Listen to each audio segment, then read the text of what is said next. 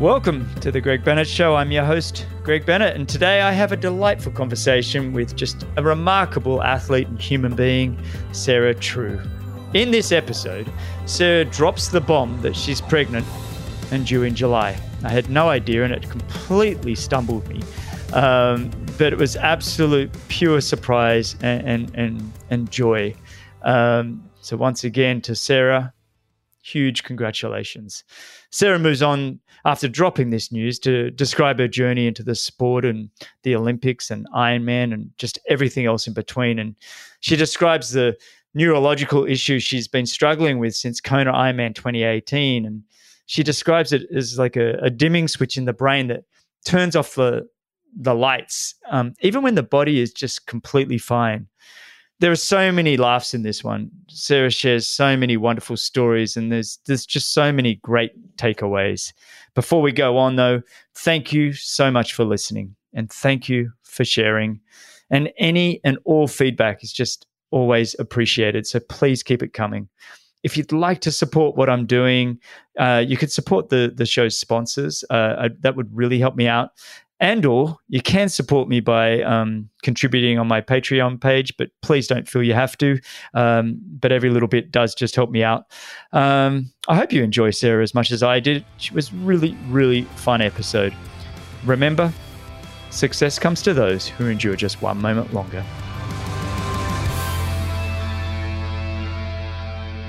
I want to give a huge shout out to Athletic Greens for supporting the show and for just being there every day for me. Athletic Greens is now very much a part of my daily routine. Just such a simple way to get a delicious blend of 75 superfoods, vitamins and minerals and probiotics and so much more. I really encourage you to invest in yourself. Invest in your own health for your performance optimization today and for your longevity. Sign up and have it delivered straight to your door. It's just so simple, tastes great, and does what I really need for my health. I've also been doubling down on Athletic Greens vitamin D. Just a huge proportion of the population are vitamin D deficient, myself included. And I focus heavily on getting out in the sun throughout the day, but when I can't, I religiously supplement with vitamin D. And right now, if you order, they'll give you a year's supply of vitamin D plus 5 free travel packs. Athletic Greens is just so much more than a multivitamin and multimineral. It takes to the next level, adding in a daily dose of superfoods, probiotics, greens blends, and so much more to support your gut health, your energy, your immunity, and stress. So please do yourself a favor and sign up.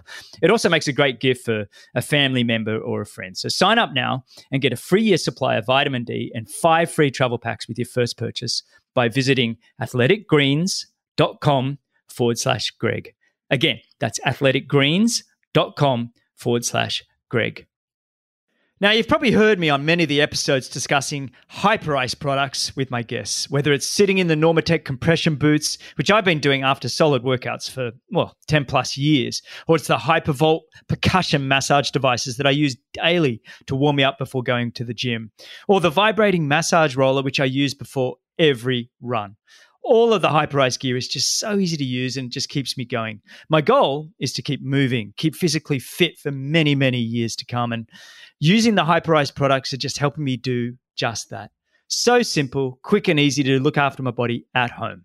And I've just started using the new HyperVolt Go. It's surprisingly powerful and whisper quiet and ultra lightweight at only 1.5 pounds or 680 grams. And it's 30% smaller than the HyperVolt. The Go is ready to provide relief wherever you roam. With 3 speed settings, 2 interchangeable headset attachments, 18-volt rechargeable lithium-ion battery, and like I said, lightweight, easy to use, 1.5 pounds, 680 grams, and it's TSA approved for carry-on. So get 10% off at all HyperIce products using code GREG10 at checkout. Go to hyperice.com. That's HYPERICE.com and use code GREG10 at checkout. Are you someone who uses bike computers while you ride and or wearable devices while you run? Would you like to have it while you swim? For years, I've been using bike computers and wearables on the run to gain feedback to help efficiency and performance. And now I can have it while I swim with the Form Smart Swim Goggles. Honestly, these goggles blew my mind. I put the Form Smart Swim Goggles on and immediately could see the metrics on the screen. I love playing with my stroke rate and seeing how it affects my pace, just as I did on the bike for most of my career, always trying to find the best cadence to generate power and create the most speed. With Form's Smart Swim goggles, you can see all the metrics while you're swimming: distance, pace, stroke rate, and heart rate. They have it all. The swim data is displayed on the goggle lens, and you can customize the display to see the metrics you want to see. The goggles track it all and are automated. You start them at the beginning of your swim, and you don't have to press any buttons in between. They automatically track everything. The goggles connect to the Form Swim app on your smartphone, and there you can review all the details of your swims and see what other swimmers are up to in the Form community as well. Battery life is incredible. 1 hour charge gives you 16 hours of swim time. So go to formswim.com/Greg. That's formswim.com/Greg and get $15 off, or you can use code Greg15 at checkout.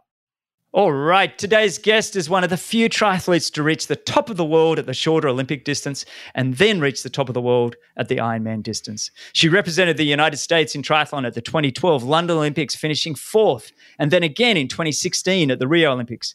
And she finished 2nd in the ITU World Triathlon Series in 2014. And after leaving short course in the Olympics, she quickly stamped her name as a contender for the Ironman world title, placing 4th on her debut at the Kona World Championships in 2018. It hasn't all been smooth sailing, but she continues to adapt and rebuild and is one of the sport's great champions. And she's a longtime friend of mine and just a great talent of the sport of triathlon and an all-around just wonderful person. So welcome and thank you for joining me on the Greg Bennett Show, Sarah True, aka Groffy. How are you? Thank you so much for having me on, Greg. It's been really cool to see you transition to the podcast stuff. Oh, I've been really enjoying it. And you too, right? You co-host a show at the moment, don't you? Yeah, it turns out that if you're a bit chatty and you like talking to people, podcasts are a good way to get it out of your system. I know. It was funny. I started this show, about 18 months ago. And it was all because I was doing this pre-recording for the 2019 Kona World Championships for NBC. And I was interviewing a lot of the athletes for that. And I hung up the phone with Sebastian Kinley after an hour and a half. And I was like, I should have recorded that, and so that was the whole catalyst for me getting into it. But it's really fun, isn't it? Just to have these long form conversations with people. Oh, absolutely. And I think what is cool is that, after you've kind of focused on your own training and your own racing for so long, just sitting back and seeing how other people have gone about it. Yeah. You're bringing your own insight into it, obviously, but just seeing how many different ways there are to achieve in sport. Mm-hmm. Mm-hmm. To skin a cat, as they like to say. Where are you now? Cats being skinned on this podcast. But. Yes. Where are you at the moment? I'm currently at home in New Hampshire. Okay. Is it warming up there a bit now? Yeah. Most of the snow and ice is melted. Yeah. Well, I mean, the good thing is these days it feels like, most of the athletes do so much riding indoors on their Zwift that it must be okay living in some of these colder places now compared to, say, 10, 15 years ago. Oh, yeah, absolutely. I mean, just technology. Like when, the early days of trainers where you would have to switch out your tire every season because it would just burn up and you're staring at a blank wall. I mean, it's totally changed. So it's not only is it better for training, but also just so much more time effective. You get down, you can do your work. You don't have to worry about getting the right course to be able to do, your Tabata session and making sure that it's flat enough, whatever the case may be. You could just get your intervals done and bim, bam, done. Perfect. I actually think it's one of the reasons these last few years we've actually seen some faster times happening both in the half Ironman and the Ironman, because I think people are being far more specific with their bike work. They're not just rolling outside for 4 to 5 hours. They're sitting on the trainer and they're doing the specific work to the specific wattages and everything else they need to be getting done. Yeah, absolutely. And then you have the other element of staying in the aero position. So somebody like Paula Findlay talked about this after Challenge Daytona, where she spent most of her training was indoors and was able to do all of her intervals in a very good position and just got so dialed in and strong holding that TT position. And, sometimes in the real world, you aren't able to do that. Mm. It was funny. Yeah, she did mention that to me on the show. Actually, she did all her pre-challenge Daytona race in Alberta, Canada, in below freezing temperatures, and it was just all on the treadmill and on the bike. But she was they almost create a little heat chamber there, and she was fine come Daytona. I don't think it was terribly hot December in Florida anyway. But she was so, like you said, specifically ready to race. So there are benefits to, just locking yourself in those rooms and doing the work that needs to be done. But are you working with Zwift and Wahoo? Are they sponsors of yours? Yeah, they are. Thankfully, it's one of those partnerships where I use the products well in advance, so it makes it a lot easier. But yeah, I work with both companies. Yeah, that's a great setup to have. Now, you've just had surgery, right? Bone spurs removed from your toe, or what? Yeah. How's that all going? So exactly. So let's rewind a little bit here. So let's rewind to 2020. Nobody wants to think about it because it was, pretty a mixed bag for most of us. So the first part of the year, everything's cruisy. You hit March, things are looking pretty uncertain. We head back home to New Hampshire. We were in Boulder for the winter. And, I talked to my coach. I'm like, hey, Dan, I have to take over homeschooling for a couple of my nieces. We don't really know when racing is going to start back up again. So we went back to a training block, started back to basically base training. We're like, let's just see how things unfold. And by the time we hit the summer, I realized that just the uncertainty, I'm very goal oriented. I love having a race on the calendar and knowing it's going to happen. And just, we weren't at that point. So I'm like, okay, I have no control over what's going to happen over the next year, but let me think about what I want in my life, post sport.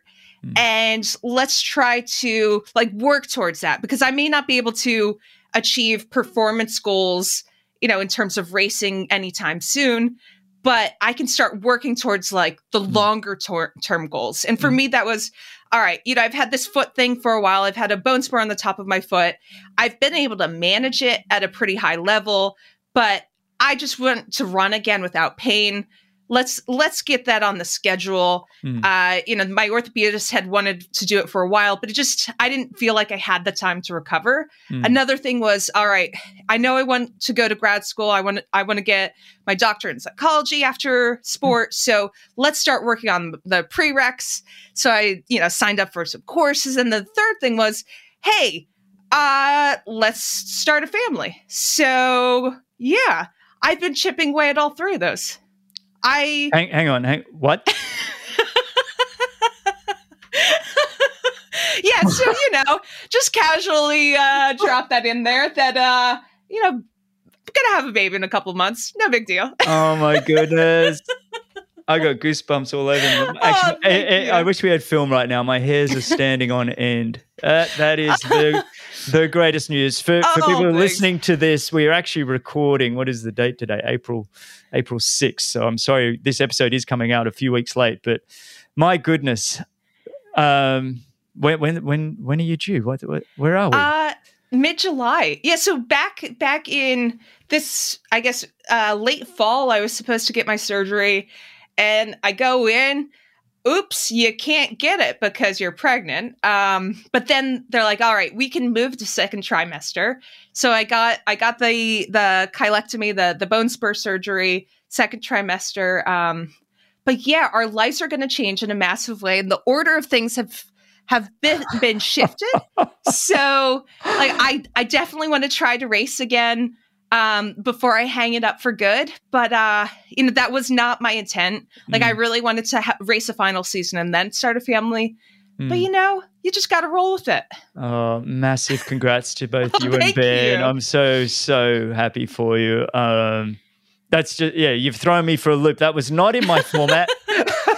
Well, I've been pretty hush-hush about it. I know a lot of people like to blast it on the social media. And I'll probably talk about it more openly, but yeah, it's been kind of fun to just keep it close to my chest. Yeah, we've got plenty of girlfriends to share. You've got your sister, who I want to talk about a little bit later. She has a couple of kids, like you said, your nieces that you're looking after. But then all your triathlon friends from, Mirinda Carfrey and my wife Laura, and there's so many women that have gone before you just now that you can pick their brains and have a little bit of motherhood bonding as this all sort of happens. Oh yeah, absolutely. I mean, I need to tell them first. Oh, geez. I know before my wife and before Mirinda. Okay, yeah, that's it. No, there's the bombshell. I've told one friend. So I'm not joking. At this point in early April, with you and me talking right now, Greg, we've told immediate family, and that's pretty much it. Oh, wow. And I told sponsors. Wow, I feel pretty special right now. I'm just going to let that sit.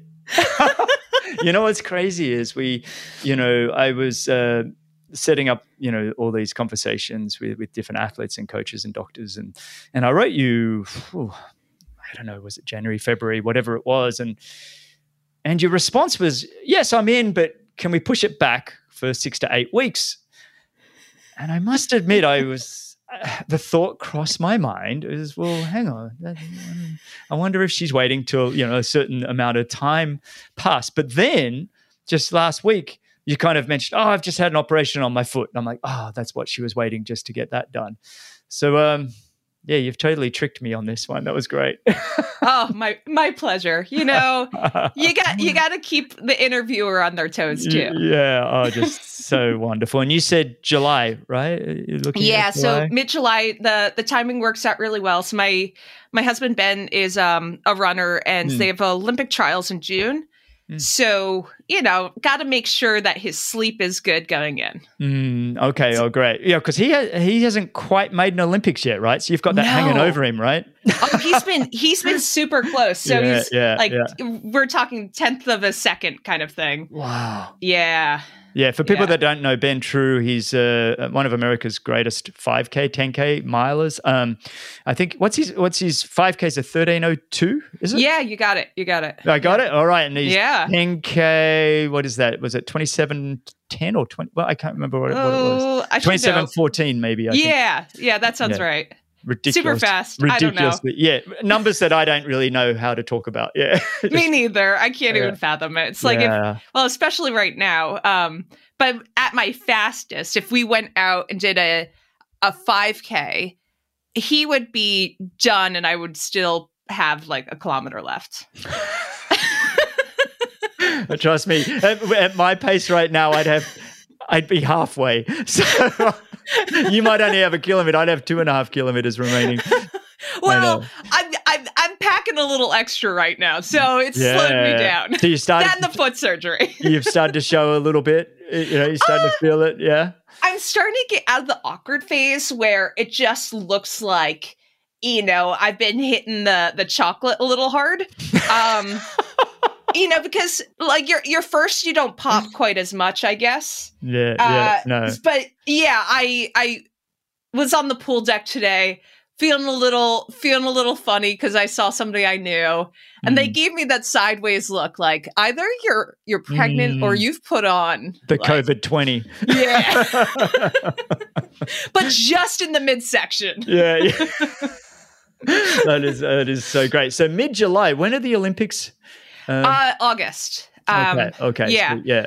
But since no foreigners are actually allowed to travel there to spectate, it kind of works out well that you don't feel like you're missing out because you can't go anyway. Exactly. Yeah. Oh, well, I do wish the very best for Ben on that.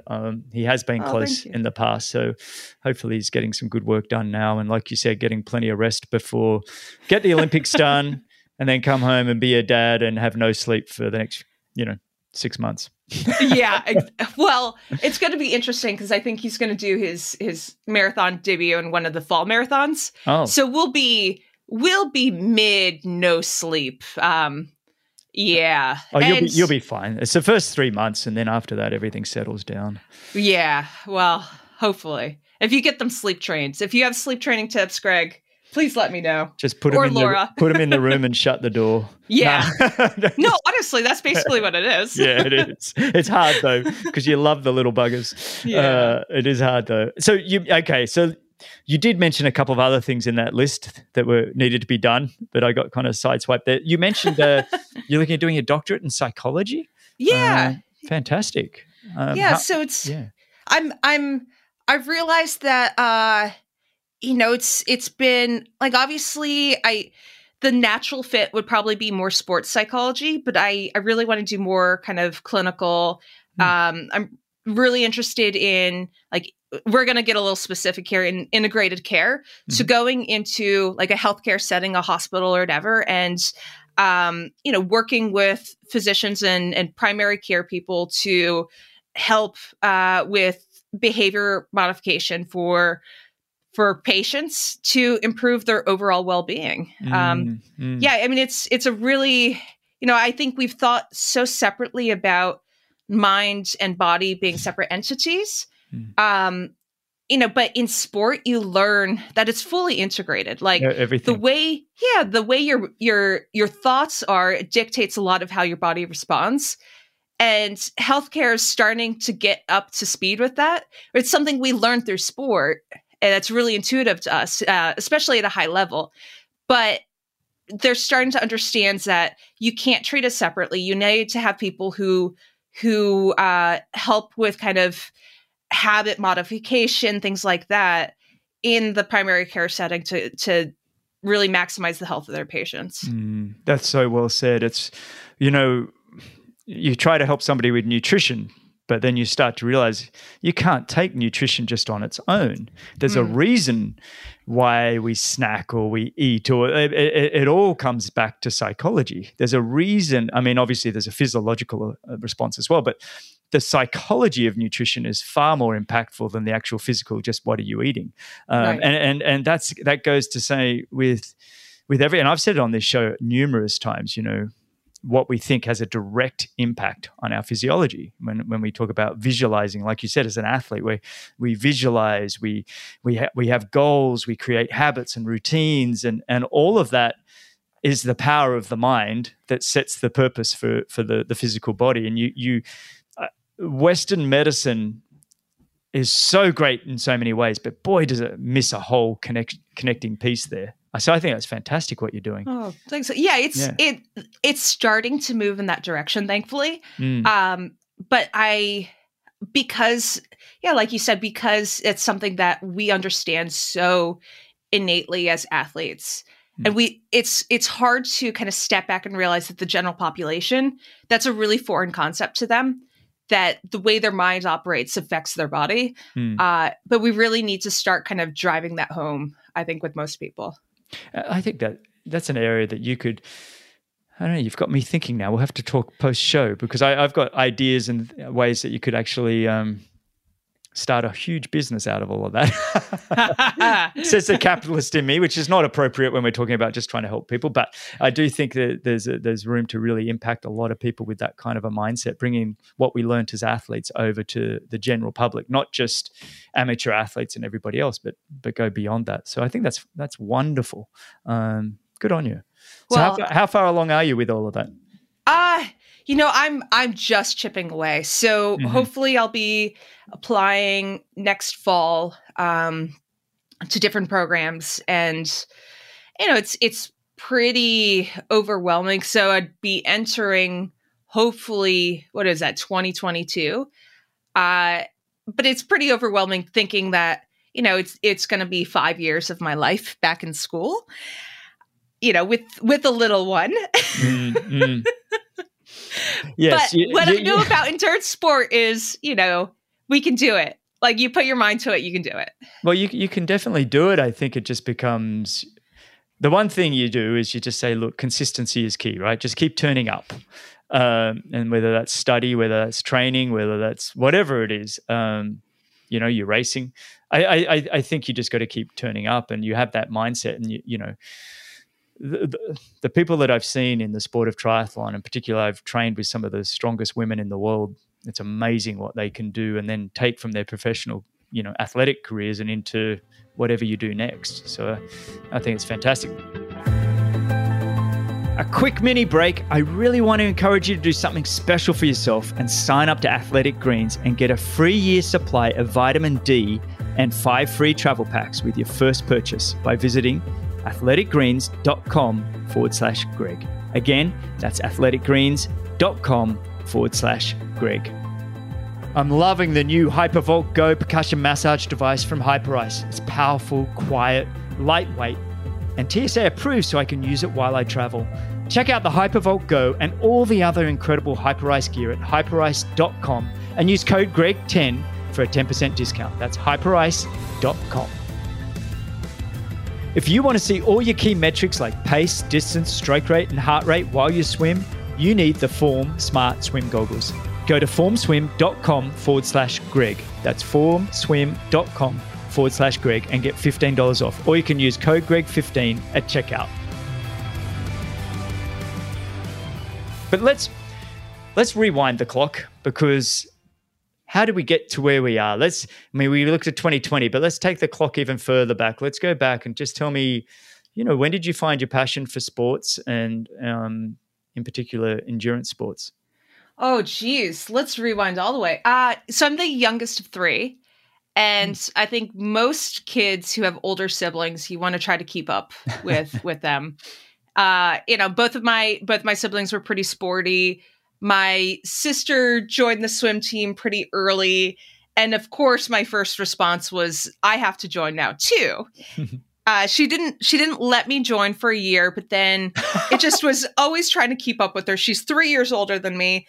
Was always better than me because of the age difference. And then, I just kept on trying different things, played all different sports, realized that I have minimal coordination. So doing the endurance stuff is perfect. Go in a straight line. You can't mess it up. That's great. You know what's surprising is how many, and I was saying it to Laura before I came in here, today to the studio, is how many of my guests are either the second or third sibling. Yeah. It's like this, I don't know, there must be people doing their PhDs out there studying the effects of being the second and what effect that has on, the ability or what happens in those really youthful years to impact us going forward. Fascinating, because it's that whole thing of I just got to try and keep up. Yeah. So when did you find triathlon then? So triathlon got in my radar early, back in when, we all only had a few channels on the TV. I remember watching, Paula Newby-Fraser out in Kona, just crushing it. I'm like, this is the craziest thing I've ever seen. But, at the time you didn't see tons of women doing sport. And so for whatever reason, it resonated with me that, hey, I like swimming, I like running. This seems awesome, but Ironman, that's nuts. I'll do that when I'm really big. Because when you're a kid, just those distances, that doesn't jive well with you.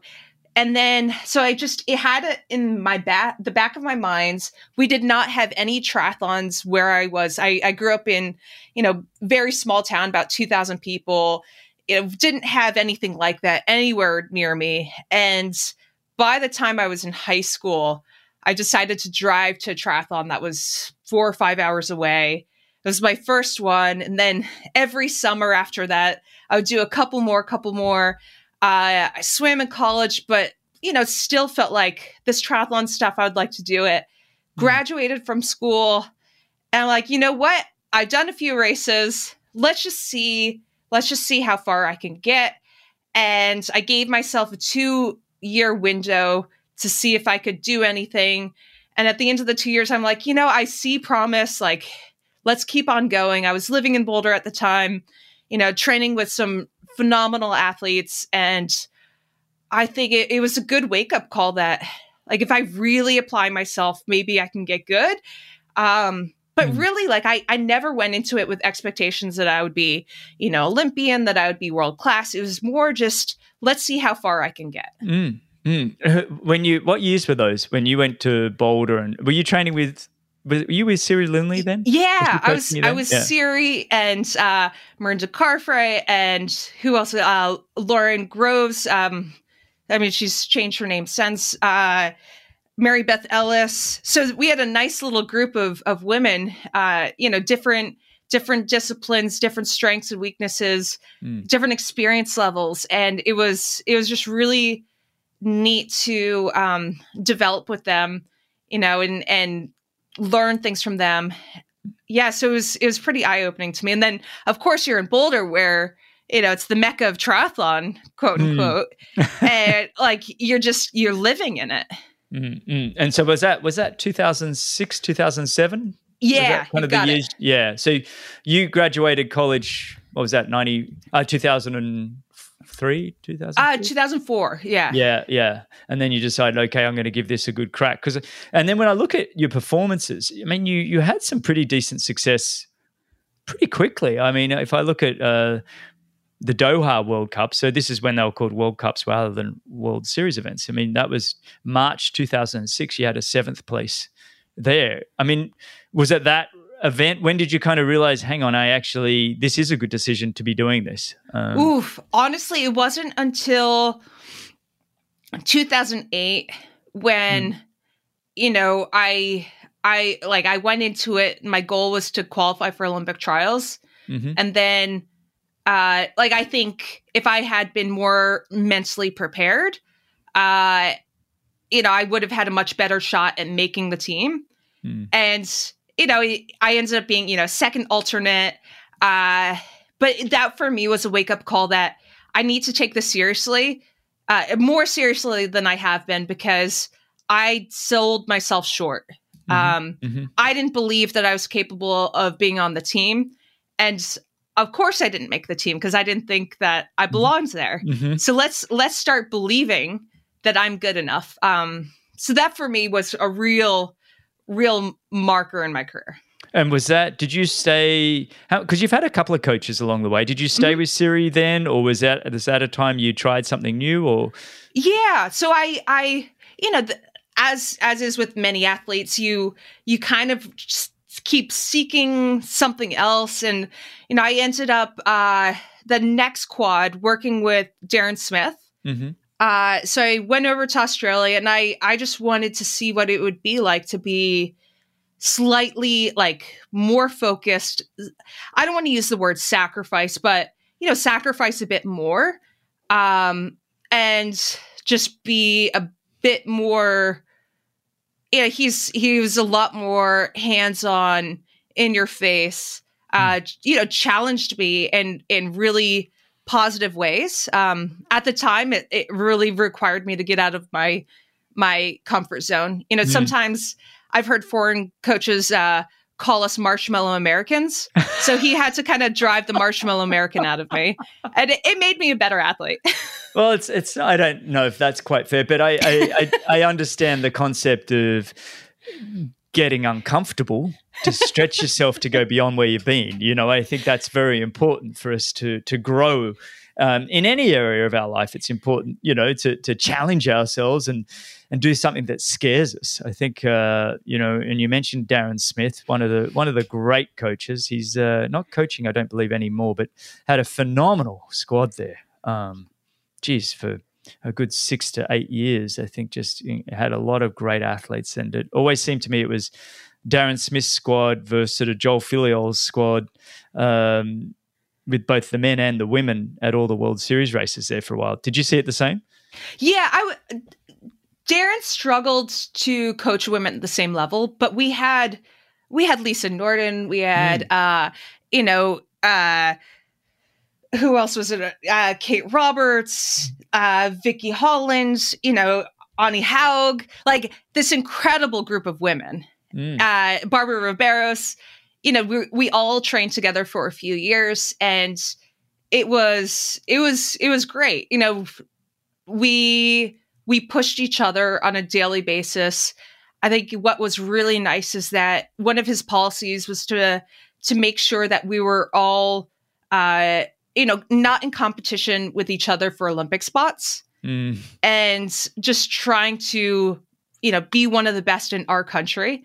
And then just when it comes to race day, just whoever has the best race does well.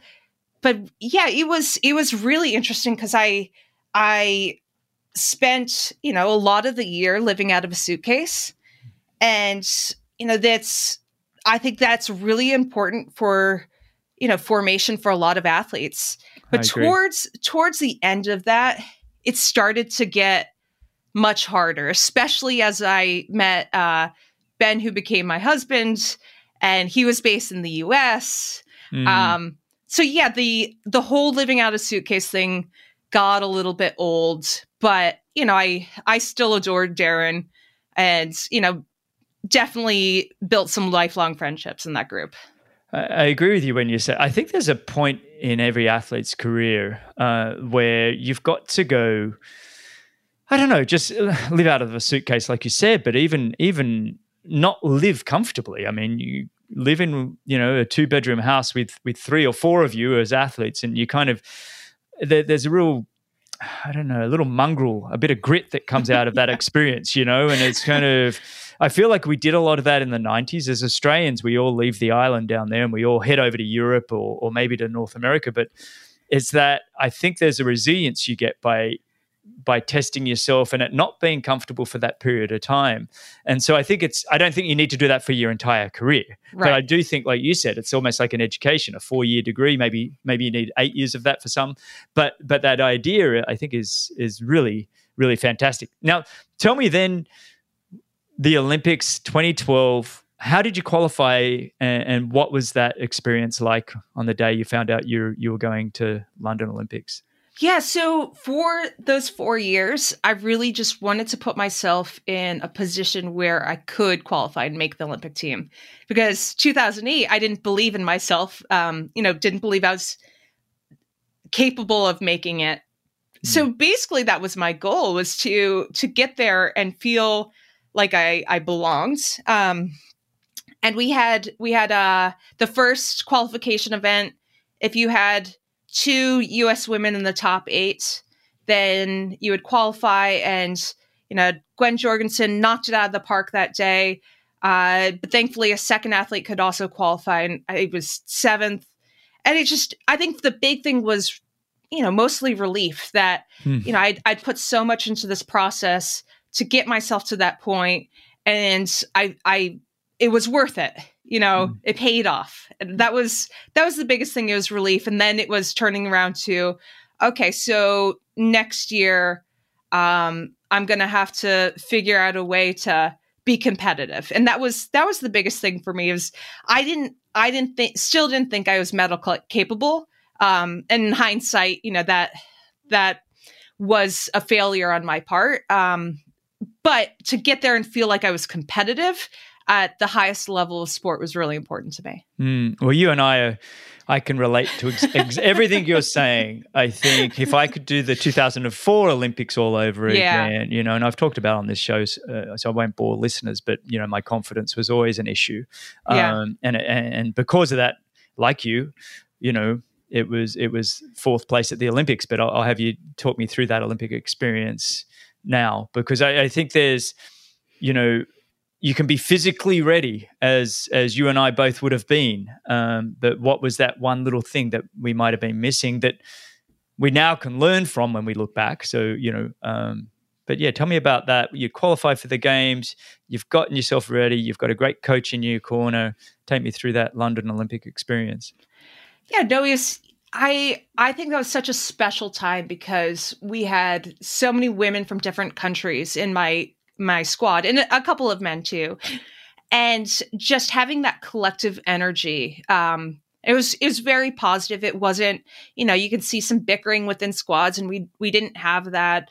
It was just a special time. And, it was incredible to see Lisa come out with a silver medal. Just we were all proud of the work we put in, regardless of what happened on the day. And I think, in hindsight, I needed more practice fighting for a podium. So I get to the race, I'm totally scatterbrains because as you know, the Olympics is overwhelming. There's all this stuff going on. I'm lining up. This tells you how scattered I was, which is just my default mode before race anyway.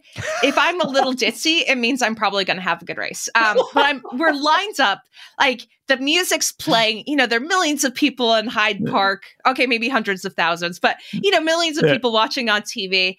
And I realize, oh crap, I don't have my swimsuit pulled up all the way because it's wetsuit swim. My suit's down around my waist. We're about to go out onto the pontoon. Oh no! And I'm like, oh my gosh, where is my brain right now? So hang on. You'd put your wetsuit on without pulling your swimsuit up all the way? Yeah. Okay, go on. I'm sorry to interrupt it. I had to tell the head coach, hey, I have to put my suit on right now because the race is about to start, and the worst thing in the world would be you get to transition, pull off your suit, and your wetsuit and your suit's not on all the way. So I duck behind some tent, get things on. I'm like, okay, I'm ready to go now. The swim was fine. I'm a pretty strong swimmer, got out in the right place, and it just was this crazy, crazy bike ride, if you remember, where people were crashing over Buckingham Palace. There was this little loop, and there were all these crashes left and right. And halfway through the race, I'm behind this massive crash. I have to basically bunny hop a woman who's on the ground ahead of me, or else I'm going to crash into her. And all of a sudden, I'm like 300 meters behind the pack. Emma Jackson's right next to me. I'm like, holy crap, Emma, did you just see that? I just bunny hopped somebody. She's like, yeah, but we gotta go. So I just time trialed back to the group. But for me, that was this great wake up call that, okay, stop being in La La Land. This is a race. Like you've been too lackadaisical. You haven't had, you haven't been focused enough. And that was just kind of this switch in my brain for the race. We get off the bike. I don't think there were any more crashes beyond that point, but it's this huge group and, tons of this massive pack of women off the front. And it's just, you realize it's going to be, this entire race is going to come down to a run race, which is not, necessarily my forte. And we're just running. I'm just taking it all in. There are all these people.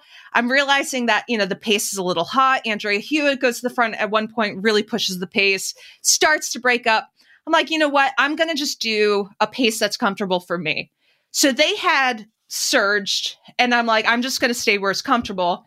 And towards the last lap, I realized that I had basically gained. They had dropped a lot of people who had passed, and there was only a group of a few of them. And all of a sudden, I had bridged up to them. We're talking half a lap left, maybe. Like, oh my goodness, I'm in the front pack of the Olympic Games, and I'm looking around, and it's like 800 meters to go. And at that point, I have this thought: all right, Sarah, there are 4 people here. One person's not going to get a medal, which is, as you know, the wrong thought to be having at that moment. Well, in fairness, I think every single athlete still does it. I mean, it is a numbers game. I think we all look around and go, hang on, there's 4 of us. Huh. And that's like, what weapon do I have to try and make something happen here? And it's kind of, that's where you go to your arsenal and go, what do I have?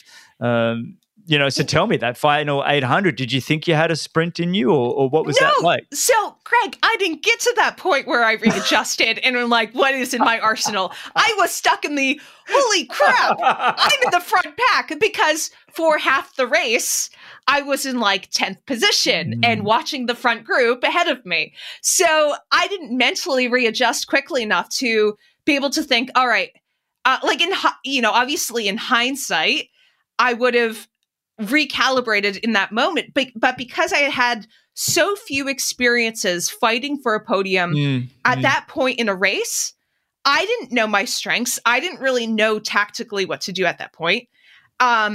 And I was just so in shock from, this is the Olympics. I'm not half a race ago, I did not think I was supposed to be here. So I hadn't done the mental training to be able to adapt at that point. And that, like they went and I couldn't mentally adjust. I just watched them run away and I was just in shock.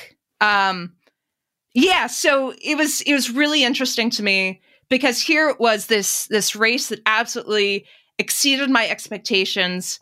But then once it sunk in, oh my word. I mean, once it sinks in, you're like, it's not what you achieved on that day. It's what you feel like you lost. Like if I had believed in myself more, if I'd put myself in more positions to be prepared to fight for that podium, maybe I would have gotten a medal or at least, been closer to it. But instead you focus so much on the regret side of things. And that can be just so toxic. I don't know how long it took for you to kind of get over the disappointment part and the regret to a point of pride. But it took, honestly, Greg, it took me years to look at that race and be really proud instead of disappointed in myself. Yeah, it's I think we're all affected differently from different performances. And I've talked a lot about it where I had to learn how to win. And you're talking about, learning to be on the podium even. Yeah. Is that the same kind of concept? But it's that for me, probably the first 15 years of my career I was very consistent. I was thereabouts. Even though I won the World Series a couple of times, that was not a lot of winning. Right. There was 6, I think, World Cups in 3 years or whatever. It wasn't a lot of winning. I was never that guy that knew how to win. And for me, the Athens Olympics was more. I was on the start line hoping not to embarrass myself. That's how poor my mindset was at that race. I'd had an injury and things, but still, my mindset was don't embarrass myself. That's how far away I was from thinking of podium or winning. It was just don't embarrass yourself on TV. Right. Terrible, terrible place. And it really did take me sort of 2 or 3 years after that before I sort of felt like I started to understand the mindset of what it takes to win. But that took a lot of deep processing and figuring it out. And but for me, I got to marry Laura after the Olympics, and a whole heap of other great things happened that it was kind of like, oh yeah, whatever. Yeah. I moved on reasonably quick after it, but every now and then I look back and go, oh, a medal would have been nice. A medal would have been nice. I mean, of course, right? But then you got to put it in perspective and go, hang on, I'm an Olympian. I got 4th at the games. For you trained relentlessly for years, living out of a suitcase. You committed to something fully. I don't think anybody fully finishes their career going, I did everything I wanted to do. Right. There's always this, that would have been nice. And we're talking 10 seconds. Yeah. We're talking 10 seconds for you over a 2-hour event to say, and that's not really fair, is it? I mean, I think you've got to be good to yourself on that and go, look, I made the team well. I fronted up and I presented myself well to the world and delivered a tremendous performance. You ran a 33:52 for 10K. Yeah, but it took me years to be able to be objective about it. Because you put so much into this process that it's easy to get caught up on the emotion and really hard to step back and say, hey, that was the race of my life at that point. I had never performed at that level, and you just have to take it for what it is. Absolutely. And that's exactly what you did. I mean, but then, you moved on from the games and you did start winning. And, you had big WTS wins in, Stockholm in 2014 and 2015. And 2014, you had just one of those years. You weren't far off winning the World Series in 2014. So you certainly, moved on pretty well and stronger for it. Tell me about those couple of big wins and those couple of years. Yeah, so I moved on. I wanted to try something different. I loved Darren, but the program was definitely changing in those years after 2012. So I worked with Joel Filial for a few years, and the goal was to learn how to race, at the top of the sport. And it just happens that my those years coincided with Gwen Jorgensen being absolutely dominant. I know. Didn't she? When I had her on the show, it was something like 12 wins in a row or something. Yeah, something like that. 2 years in a row, undefeated, basically. Yeah. And it was, that's really, that was unfortunate timing for me, but it also brought more out of me as an athlete. So, I learned how to be an athlete who fought for the podium in those years, which was what I didn't have going into 2012. So that was, part of my goal. And going to 2016, I had confidence that I could perform at a podium level. On the day, I had an absolutely disaster of a race. The kind of the lessons from the past, from 2016 on, is that your body can just do weird stuff and you just have to adjust. Up until that point, things had been pretty predictable for me, but it was just this new wrench into the whole mix. I cramped up, like totally devastating, tried to ride, had to DNF, which is never what a fit, ready athlete wants to do at the Olympic Games. It's absolutely devastating. But, you're in the situation and there's nothing else you can do. So I had to learn how to move beyond that. I had to be proud of, over that quad, turning myself into the athlete who could fight for a podium. I still, I absolutely believe that I was medal capable on the day. It's just some freaky stuff happens in races, and it just happened on the worst day possible for me. I know. Yeah, but it also, I think the upside is that, it makes you, it's humbling. It's humbling. You realize that when things come together, it is really, it's so beautiful. Like when you have the training blocks that go well, when you have the races where, they're things mostly go the way you hope or expect them to, it's magical. And those races really are far and few between for most of us. I've said this to a lot of young professionals. They're like, Greg, can you tell us one thing? I said, well, just get used to the fact you're going to lose far, far, far, far, far more than you're ever going to win. They're always like, what? I'm like, well, unless your name's Alistair Brownlee or Javier Gomez in the men, or Gwen Jorgensen, like we mentioned in the women, the rest of us, we scramble. And boy, is it special when that win comes. When you push for something for a decade, maybe two, and then finally you start to get a few of them, it just feels so good. I mean, you mentioned a word that I love, and that's, the humility. This sport will absolutely kick the crap out of you until you become a humble, human being. I really find it is one of those sports that it really is a grounding sport. You get too far ahead of yourself, it'll kick the crap out of you.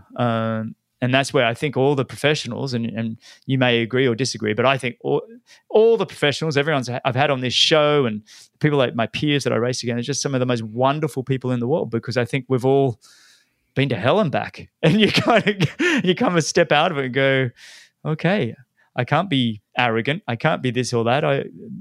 My turn is coming where I'm going to cramp, where I'm going to have something happen to me. You agree? Yeah. Oh, absolutely. Well, I would say that it would be interesting to talk to those names you mentioned, the Ali, the Javi, the Gwens, because they have tried things in the past few years where they used to be, they were accustomed to being dominant.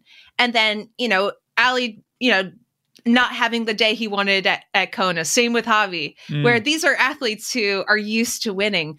Gwen switching to running, which is awesome, but all of a sudden not being dominant. And that's true. I would be so interested whether that's changed their perspective, because it's humbling in a really great way. And I think that's one of the things that's beautiful about having such a strong amateur side of sport, is that I think our trajectory is more similar to what the amateurs do than maybe they realize. And I I was separated from that when you do the short course racing, you don't interact a lot with the amateur side of sport. But when you get to like Ironman, half Ironman distance racing, you are standing in line with everybody, whether they're, a 17-hour person or not. And you're covering the same course and you're going through the highs and lows. And I'm not sure that a lot of people, on the amateur side realize that it's similar highs and lows. It's just maybe you go a little bit faster. But I think it is something that really connects us in triathlon. No, I agree with that whole connection. I think that's one thing you do miss when you do the short course in the Olympics. And for me, I was fortunate a lot of my career crossed over with a lot of non-drafting Olympic distance racing in the US, where we did get that same kind of the half Ironman that you talk about, where you get to be on the start line together and everything else. Tell me about that transition from going for, the Olympics and to long course and what was that like? And I guess, and part of that is, changing coaches again. So you've had, when I look at your coaching resume, it's the best of the best. I mean, seriously, Siri Lindley, one of the great motivators of the world, just her passion is just absolutely contagious and knows how to coach. Darren Smith, another fantastic coach. Joel Filiol, who I've had on the show, and just absolutely brilliant, a mastermind of coaching.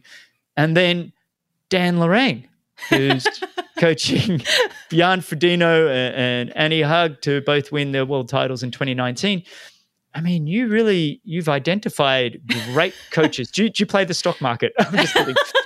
But I mean, no. You've done really well there. What was that transition like? So what's cool is that I have learned different things from each coach, and for each phase of my career, what their approach was relevant. So I think early on, like my first professional coach, I needed somebody who believed in me more than I believed in myself. And that is Siri to a T. I don't think it would have been a right fit for me to work with Dan back then, because he's very much into athletes, being autonomous, like having that self-efficacy, where basically I rarely talk to him. He puts my program up. He looks at my data. We exchange notes every once in a while. He's there for me if I need him, but I needed to learn how to be able to manage myself day to day, like be able to put 30 hours of training in by myself, and to have the mental skills to, be able to get those basics dialed in before I could have somebody who was on the other side of the world, just, sending me a program. That would not have worked for me as a new pro. Like I needed somebody there, to help me develop those skills. But, for where I am in my career, it's as you go up in experience, like you need more of a partner than you need necessarily a coach. Somebody who's deeply involved in all the different aspects of high performance. So yeah, I've been really fortunate that they all have different strengths, and, it's been really interesting to watch their process with athletes. So yeah, basically, let's see, couple years after the games. Oh, actually, I think it was like fall 2017. And it was about October before Kona started. And basically, I just woke up and I'm like, you know what? I need to do Ironman. And it had never been a strong impulse. It's not like I'd been pushing it to the back burner, just chomping at the bit. Can't wait to move on to long course.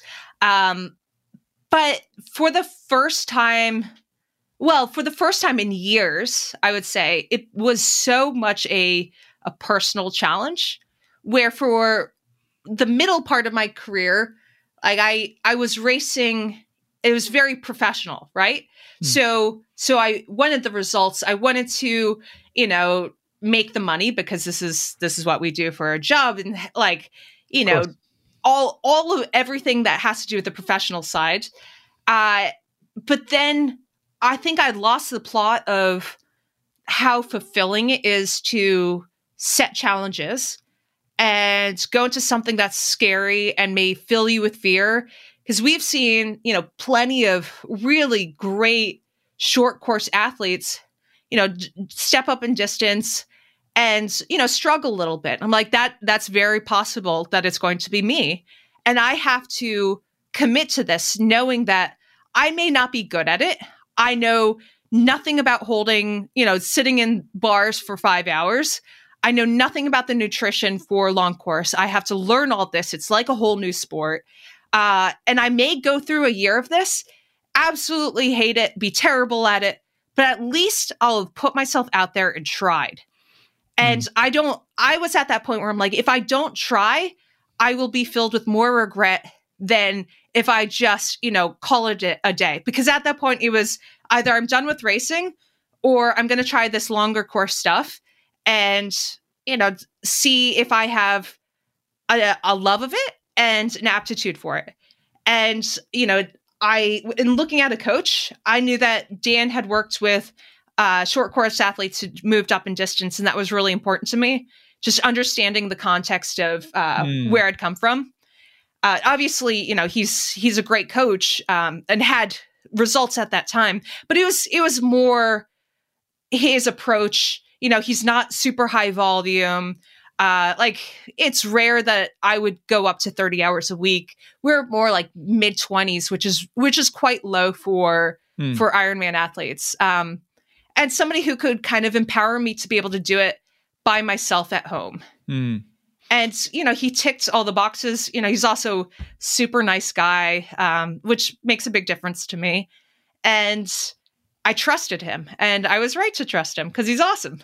He is awesome. I was blown away when I had him on the show, actually. And just the style of his coaching, I think would have resonated with me as well. I think the reason that is like you said, identifying the fact that he understands how to bring a short course kind of talent or that work ethic, that mindset from short course and bring it into Ironman.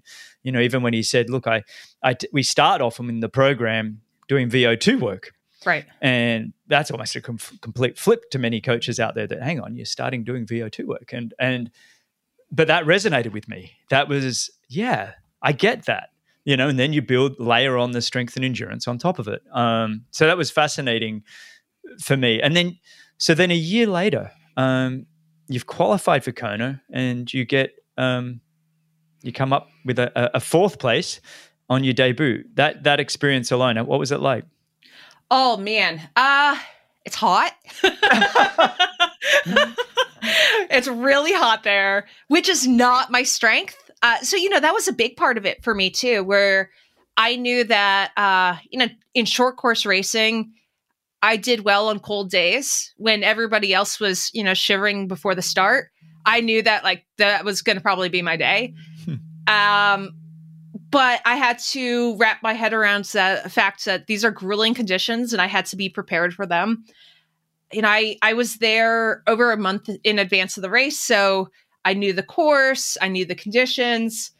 I felt pretty comfortable in Kona. So I think that always makes a big difference, especially for a first timer, understanding that bike course, understanding the winds a little bit. Yeah. But then, when it comes to race day, you never know. You never know if you're prepared enough. And, I was, and I, other than the fact that I messed up my nutrition a bit, it was, pretty much on the run. It was pretty much the swim bike. I wouldn't have done it any differently. The run, I would have been better with taking in calories. But just when you get that hot and it's not, it still isn't totally programmed for me to be really on top of the nutrition. It's easy to kind of forget a station or two. And I learned that one the hard way. And Ani Haug went by me. I'm like, I cannot respond and I just need to get to the finish line. But, the last 10K, I don't remember that much. I really don't remember the crossing the finish line. I left everything out there on the course. And those are the days you have to be proud of. And for me, I mean, what a contrast with, 2012. So both races, they're major races. I finished fourth. One race for me, it took me years to kind of get over that disappointment and feeling like I'd done things the wrong way or could have done them differently. And then in Kona, it's like, I'm just proud of the fact that that was everything I had. And I probably wouldn't have done things massively differently, other than some nutrition, but who knows if it would have made a difference. I probably still would have finished fourth. But just the whole process and how I approached them mentally, it was absolutely different. And I'm grateful for, the emotional maturity that I gained in those 8 years. And I think that's just it. The maturity as an athlete, when you get to that point, you still can manage disappointment, you can manage expectations, you manage self-doubt. All of these things are still there, but I think the management becomes you become a lot better at it. You're more fine-tuned. And then look, 2019, I don't want to spend loads of time at this, but for listeners that don't know the story, 2019 was an incredible year. And if it's okay with you, I'll just quickly review it and then we can kind of recap it. But so Ironman Cairns in Australia, and for professionals, you've got to basically finish top 1, 2, or 3, depending on the ranking of the race, how many spots they give to the professionals. Ironman Cairns, you're well positioned. You collapse 17 or so kilometers into the run. Ironman Frankfurt, unbelievable performance a month later. Has a 6 or 7 minute lead on second, a 13-minute lead on third, and you collapse with 700 meters to the finish. You then have to still have to qualify for Kona because you finished fourth the year before, and they only give top 3 only have to validate, whereas everybody else has to qualify. Then you go to Ironman Mont Tremblant in Canada and finish second. So you do qualify for Kona.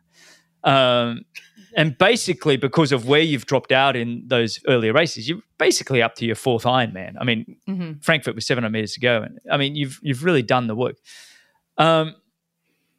Kona, you then have a mechanical at the start of the bike. I just finished start the bike basically 12 minutes, losing 12 minutes. And then you have, again, some heat issues coming down from Harvey, and you end up in hospital. Okay, that's the summary. I think I've got it mainly because I don't want to have to, you have to retell all the drama of it, but where are you at with understanding your body and this ability to, I don't know if admiration's the right word, but I kind of admire the fact that you're able to click this override switch, almost like the Alistair Brownlee, when he went down the London, that World Series race in London where he, took himself, he was running 3-minute Ks and then he just, collapsed. You almost have the same kind of override system that won't listen to the brain that says slow down. Well, what is it? It's so interesting. Obviously, professionally, it's kind of devastating because, of course, those were really not great experierices. Well, it's not just not great. I mean, it's dangerous and scary. So basically, last year I was supposed to do this whole round of testing, and COVID and all, it all got shut down because, but basically the current hypothesis, because we've done the heat testing and everything basically from the neck down seems totally fine. Wow. Yeah, so it's something that's happening in my brain that interprets heat signals before I'm physiologically feeling any real distress. So looking at, if you look at heart rate, for example, my heart rate files totally normal. Like Frankfurt, totally normal, exactly where you would think. But something's happening from the shoulders up where my brain has basically interpreted that I'm in danger when I'm not. Wow. And that's like, I get to the point where it turns off the lights. So it's really frustrating because, I do things right. Like I'm on top of electrolytes, I'm on top of fluids, like I'm making sure my heart rate's not getting elevated, that the pace and my wattage is right. And then just my brain's like, this is it. We're just going to stop you. So there's a really good chance that I did some pretty long-term brain damage in Kona in 2018 because I like you said, I essentially overrode that switch and continued to race when my brain was kind of shutting off. So there's a good possibility that, the part of your brain that interprets, temperature and threat, like basically went into high alert so that it shuts off way before I'm actually in danger. Wow. Yeah. That blows my mind. I mean, pardon the pun, but that blows my mind. It really does. I mean, it's this protective mechanism. Yeah. That is switching on. I wonder if there's, here's, I'm just hypothesizing here. With a kilometer go in Frankfurt or whatever, probably the second biggest race outside of Kona, to be honest, is huge. I wonder if there's an adrenaline side to it where maybe that excitement kicked in or and that kind of added fuel to the fire. Was there any of that, or when did it start kicking in? Or when did your brain kind of switch off for you in Frankfurt? So the lights were dimming. So like that's really the best analogy I can use is that you have like a dimmer switch. There were points probably from like 4K on where it's like the dimmer switch would go up and down. And then like I remember going through that aid station and like there was a spectator who thought I was in distress and he like wanted to help me, or another competitor, he wanted to help me. And it basically took all momentum out of my body. And the first aid crew, they see me on the ground. They go into high alert. I honestly believe like I definitely could have made it 700 more meters. It would have been ugly. Like it would have been a continuation of like, what I had seen, but I was still moving forward at that point. Which is totally fascinating because the dimmer switch was still going on and off. But like from the neck down, I was okay. Wow. Yeah. Oh, yeah. How infuriating. You don't even... yeah. Yeah, okay. Oh, I had a proper battle with the first aid people. Yeah. No, well, in fairness to them, right? I mean, they see you. Yeah. I know. I totally get it. But I'm like, I can do it. Yeah. It was like the Alistair Brownlee grabbing Jonathan Brownlee in Cancun as one of the medics tried to grab him. Yeah. And there's a few explosive, leave him alone. I'll drag him to the finish. You needed your sister out there to carry you the final 700 meters. You would have been fine. I mean, but you still would have had the same, until we get on top of this, the same thing going into Kona. So totally. So it's not like finishing that race would have changed the problem, but that would have been, a significant part of my income for the year. Yeah, no, I get it. Oh my goodness, I get it. Yeah, no. Oh wow. And so, do you find that ever happens kind of in training or certain workouts, or is it just those events? It happened a few times after that, like because we didn't really do much training between Cairns and Frankfurt. But there were some sessions where that was happening. And then, so like, we assumed there's something going on with my internal temperature. And I rented some fancy schmancy, internal thermometer unit, did a whole bunch of testing and totally fine. Like core temperature, not showing any distress, but it's just my brain would start to go into high alert mode before any other signs. Yeah.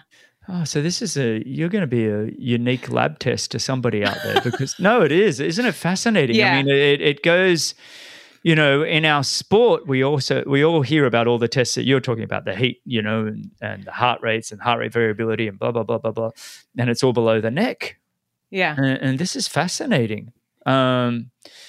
And look, I wish the very, very best for your health and your performances going forward. But on its own merit, it's a fascinating idea to go, wow, the brain has, the override mechanism, the dimming switch, right? And it'll use it when it wants. And you're like, yeah, totally. So I completely. That's what I've been saying over the past couple of years. I'm like, listen, as a professional, this is really frustrating and I'm angry at the situation, but intellectually it's fascinating to me that, my hypothalamus has basically just like, I have done serious damage to it.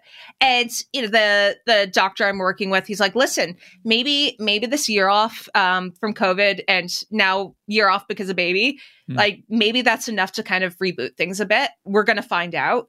And maybe not. Like maybe this is a long-term thing where I probably can't race in hot conditions ever again.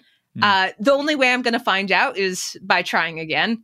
And because I am one stubborn mofo, I do want to try again. I know. But you have to try again with the open mindset, right? Like without this kind of, I know that's going to be a real, it's going to take a lot of mental preparation in its own right to go, look, I'm going to, because I think the fear mechanism then kicks in that it's going to happen. So it's like, is it going to happen? Is it going to happen?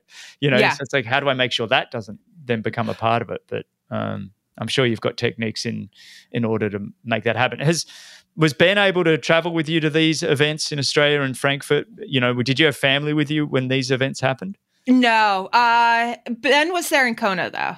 So that was good. Yeah. Yeah, for that one. Because that's the thing. These things are kind of scary when you're on your own. Do you travel with the team when you go to these big events normally? No. Or? So that was one of the interesting things about most people, their first year of Ironman, they go through the low points and they're like, oh man, I learned how painful it is to bonk. Or like you make little mistakes. My first year, like, hey, this isn't that bad. Here we go. I can manage this on my own. No big deal. I don't need a team around me. Right. And then the second year, I'm like, oh, that was really humbling. Yeah. Isn't that good though? I mean, you learned that it's like, okay, the importance of having the team. I mean, we keep growing, we keep learning. Just when isn't it funny? You think you figured it all out. And then you're like, oh, I'm a day older and I'm still learning. I still don't have it all. I was hoping we'd see you in Daytona last year, but I guess that was you were already pregnant. Little mini bun in the oven. Yeah, mini. We used to call our little Sydney a pine nut because that was about the size of her when we found out. So you're keeping a little bit active now for training and things. Yeah. I mean, I think obviously once you're an athlete, you're going to want to be active your entire life. Mm-hmm. And there's very strong evidence suggesting that an active mom results in a healthier baby. So, before my surgery a few weeks ago, I was I was pretty much stayed around 20 hours a week for training, which is, solid. But as a professional, it's on the lower end. And I took a lot of the intensity out. And now I'm just kind of building back from surgery. I have no idea what the third trimester is going to be, but I'm so grateful for learning the humility about my body in the past few years that I'm totally okay just not sticking to schedule right now, listening to cues. Like right now, my job is to grow a healthy human and, continue to stay active because it's going to be better for me on the other side and for baby. But it's a very different mindset from when you are in full training mode. You have this feeling of control and, wanting to stick to a schedule and wanting to tick the boxes. And it's such a shift to wake up in the morning and be like, you know what? I'm not feeling awesome. So I'm just going to do an easy swim today. Such a big shift. It's been a massive shift on our life. Both Laura and I, the way that we're both fairly anxious people, Laura and I, and so sport's always been great for us and having a bit like you, goals and plans and having kids is forcing us to be everything we're not. And that it's been great because I think we needed some of that of just letting go because, nap time's at 1:00. We got to get it. It's like, just chill out. We've had to, it's been hard for us, as a process of letting go. I really feel like that's it. Parenting is almost the process of letting go, trying to build healthy kids, protect them the best you can. I think Crowy, when he was on, he said, Greg, progress over perfection. Yeah. And you just try and do the best you can as a parent. And that's what I keep reminding Laura. Look, progress over perfection. The kids are going to get sick. They're going to get this and this and this. We do the best we can. But look, let's wind up with a few questions if we can. Firstly, I like to finish off with a couple of big questions. Like, firstly, what's one tip you have for people on how to just optimize their lives? Anybody, athlete or non? Anybody. Yeah. Well, what's sort of one bit of advice? I mean, it can be an athlete or it depends, anybody you want. Prioritize sleep. Oh, what a cracker. I love that. No, that is, I think that's exactly it. I love the fact that when we were athletes, people would say, don't call the Bennetts after 8. Yeah. Because it was that prioritized sleep. Fantastic. So your sleep hygiene, you guys are on it? Oh, yeah, yeah. So our number one concern about having kids is the sleep thing. But we are going to sleep train that baby right away. Now, we're full on, like, we travel with a white noise machine. We'll do the blackout shades. Yeah. Screens down well in advance of bedtime, all that stuff. Wi-Fi off. I've said on the show this year we invested in a chili pad, so the bed's really cold. Yep. We have the white noise machine going too. We actually do the ocean these days. We do waves crashing. My mum couldn't stand it. We had to share a room in New York when we went up there about 18 months ago. And I'm like, Mum, I got to turn on the wave machine. She's like, what? I have these waves crashing in the background. She almost felt like she was getting seasick. Now, here's another question for you. If you could sit and have a coffee with any living person, who would it be and why? Oh, this is a tough one. This is such a lame answer, but I haven't seen my sister in months, and I just want to see my sister. I miss her. That is so wonderful. We didn't talk about your sister. Amazing novelist. Awesome. She's absolutely. I remember 2015. I think you posted the book that she wrote. Sorry. And I remember President Obama said it was his favorite book of 2015. Oh, yeah. Fates and Fears. She has a new one coming out this fall, so I'll plug her. Yeah, it's called Matrix. Lauren is your sister's name? Lauren Groff. Yeah. Absolutely amazing novelist. People check her out. I'll put that in show notes as well. Oh, thank you. Yeah. You go. What about your brother then? What's he up to? Oh, he's kind of like the black sheep of the family. So he's an MD MBA, like has 5 businesses, 4 kids, whatever. What is it with your family? Oh my gosh. You can't have all of you be amazing. So you've got the Olympian, the novelist, and the MBA businessman, 5 businesses. My goodness. Well, there's the dark side we're not going to talk about in the show, but that's incredible. That's fair. Congrats to your parents. They've done a wonderful job. Now, this is what I've just added the last few episodes, and I'm having fun doing it, so I'm going to continue to do it. I'm going to ask you 15 just really rapid fire questions. Okay, do it. You can say pass, okay? So don't feel you have to answer. They're a bit of fun. Some of them are a bit serious, but otherwise, let's give it a crack, huh? Okay, I'll try to be speedy. No, you're right. Tap into my fast twitch from years ago. No, you don't have to do it like that. It's just it's a fun way for me to end up. Anyway, here we go. What is your favorite family vacation? Northeast Kingdom, Vermont. Nice. Who would you dream of having a head-to-head duel to the finish with at Kona Ironman World Champs? Rinny. I love it. I knew you'd say that too. That's great. Is it kind of a deeper one? What would you change about yourself if you could? My feet size, foot size. They're too big. Is that right? Yeah, they're very large. But look at how well you swim. Yeah, I don't kick though. Yeah, people say that. Here's something for you. I have webbed toes. Right, but you don't kick. I don't kick at all, and I have locked ankles, so they're absolutely useless. I have zero kicking. Yeah, they're just there. It's not helpful. We should, I love that. Oh, you made me laugh. That was good. Here we go. Knowing what you know now, what advice would you give yourself, 18-year-old self? Chill out. Nice. I like that. Most recent book you've read? A pregnancy fitness book. Good. Well done. Actually, Laura's got a really good one. I think it's called Fit for Pregnancy. I've forgotten the name of it, but I'll have Laura reach out to you. Okay, thanks. She said it's really, really on it with what to eat, and especially 3rd trimester type stuff. So outside of triathlon, if you could choose to do anything for a day, what would it be? I'd like to go scuba diving again. Nice. That sounds fun. I've never done that. It's fun. Yeah. I can't. My ears. You know where you can't. What do they call it? Compress your ears or whatever it is. Oh.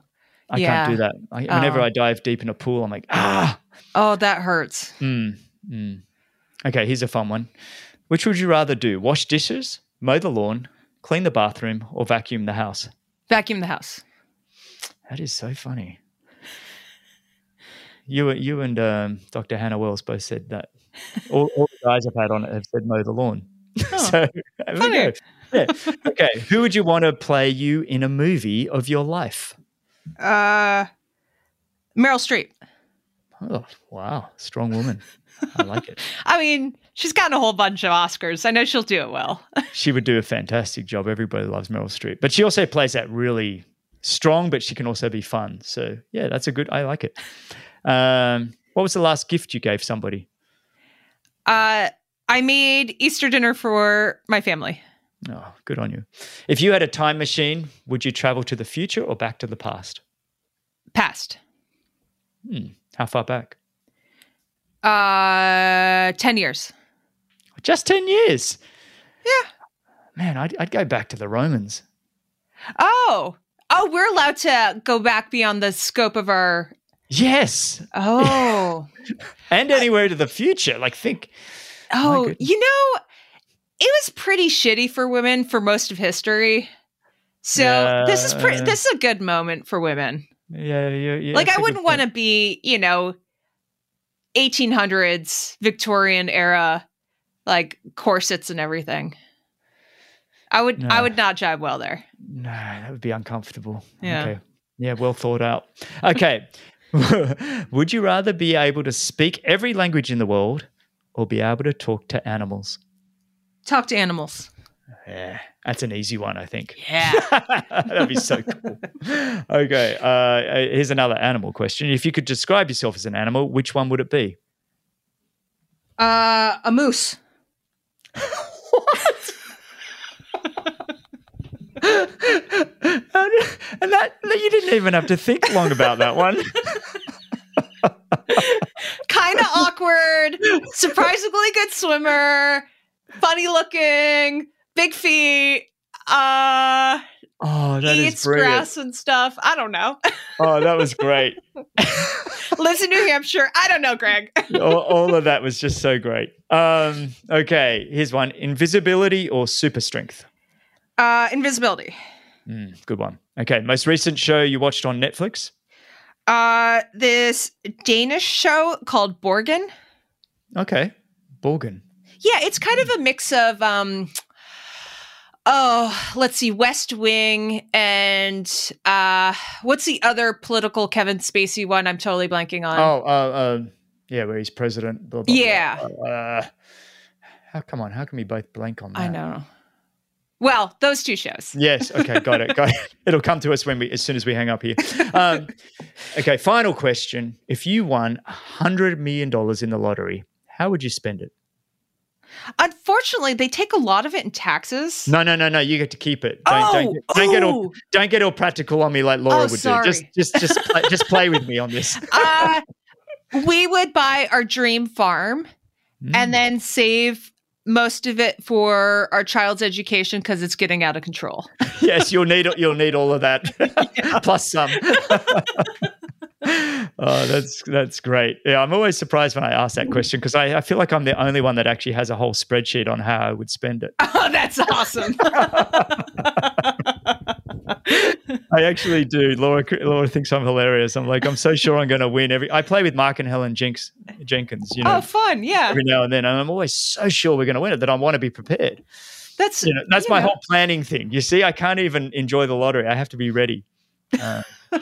One day I'll share it with everybody on the show. But well, what do they say? Like anticipation's half the pleasure. That's true. Yeah. That's it. It's that kind of. Is that what they say?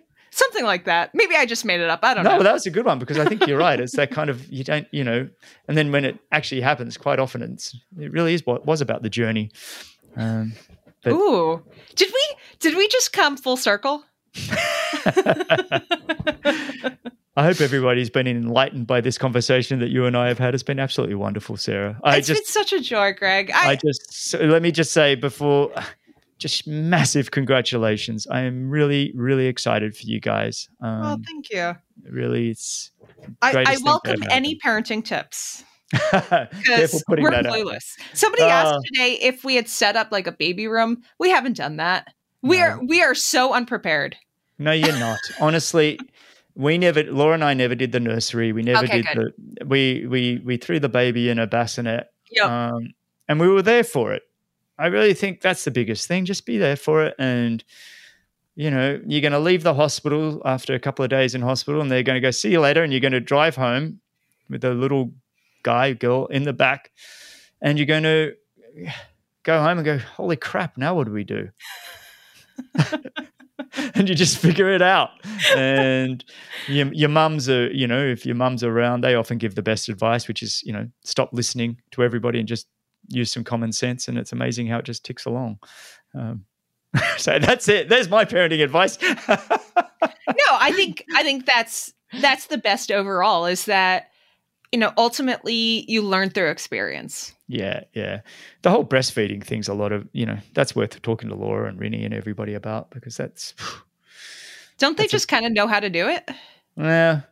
The hospital will give you a lactation consultant and make, that first time it latches on and then there's the whole pumping thing, I don't know. That's the bit that, Laura. You know more than I do, Greg. Oh, I've been in the trenches.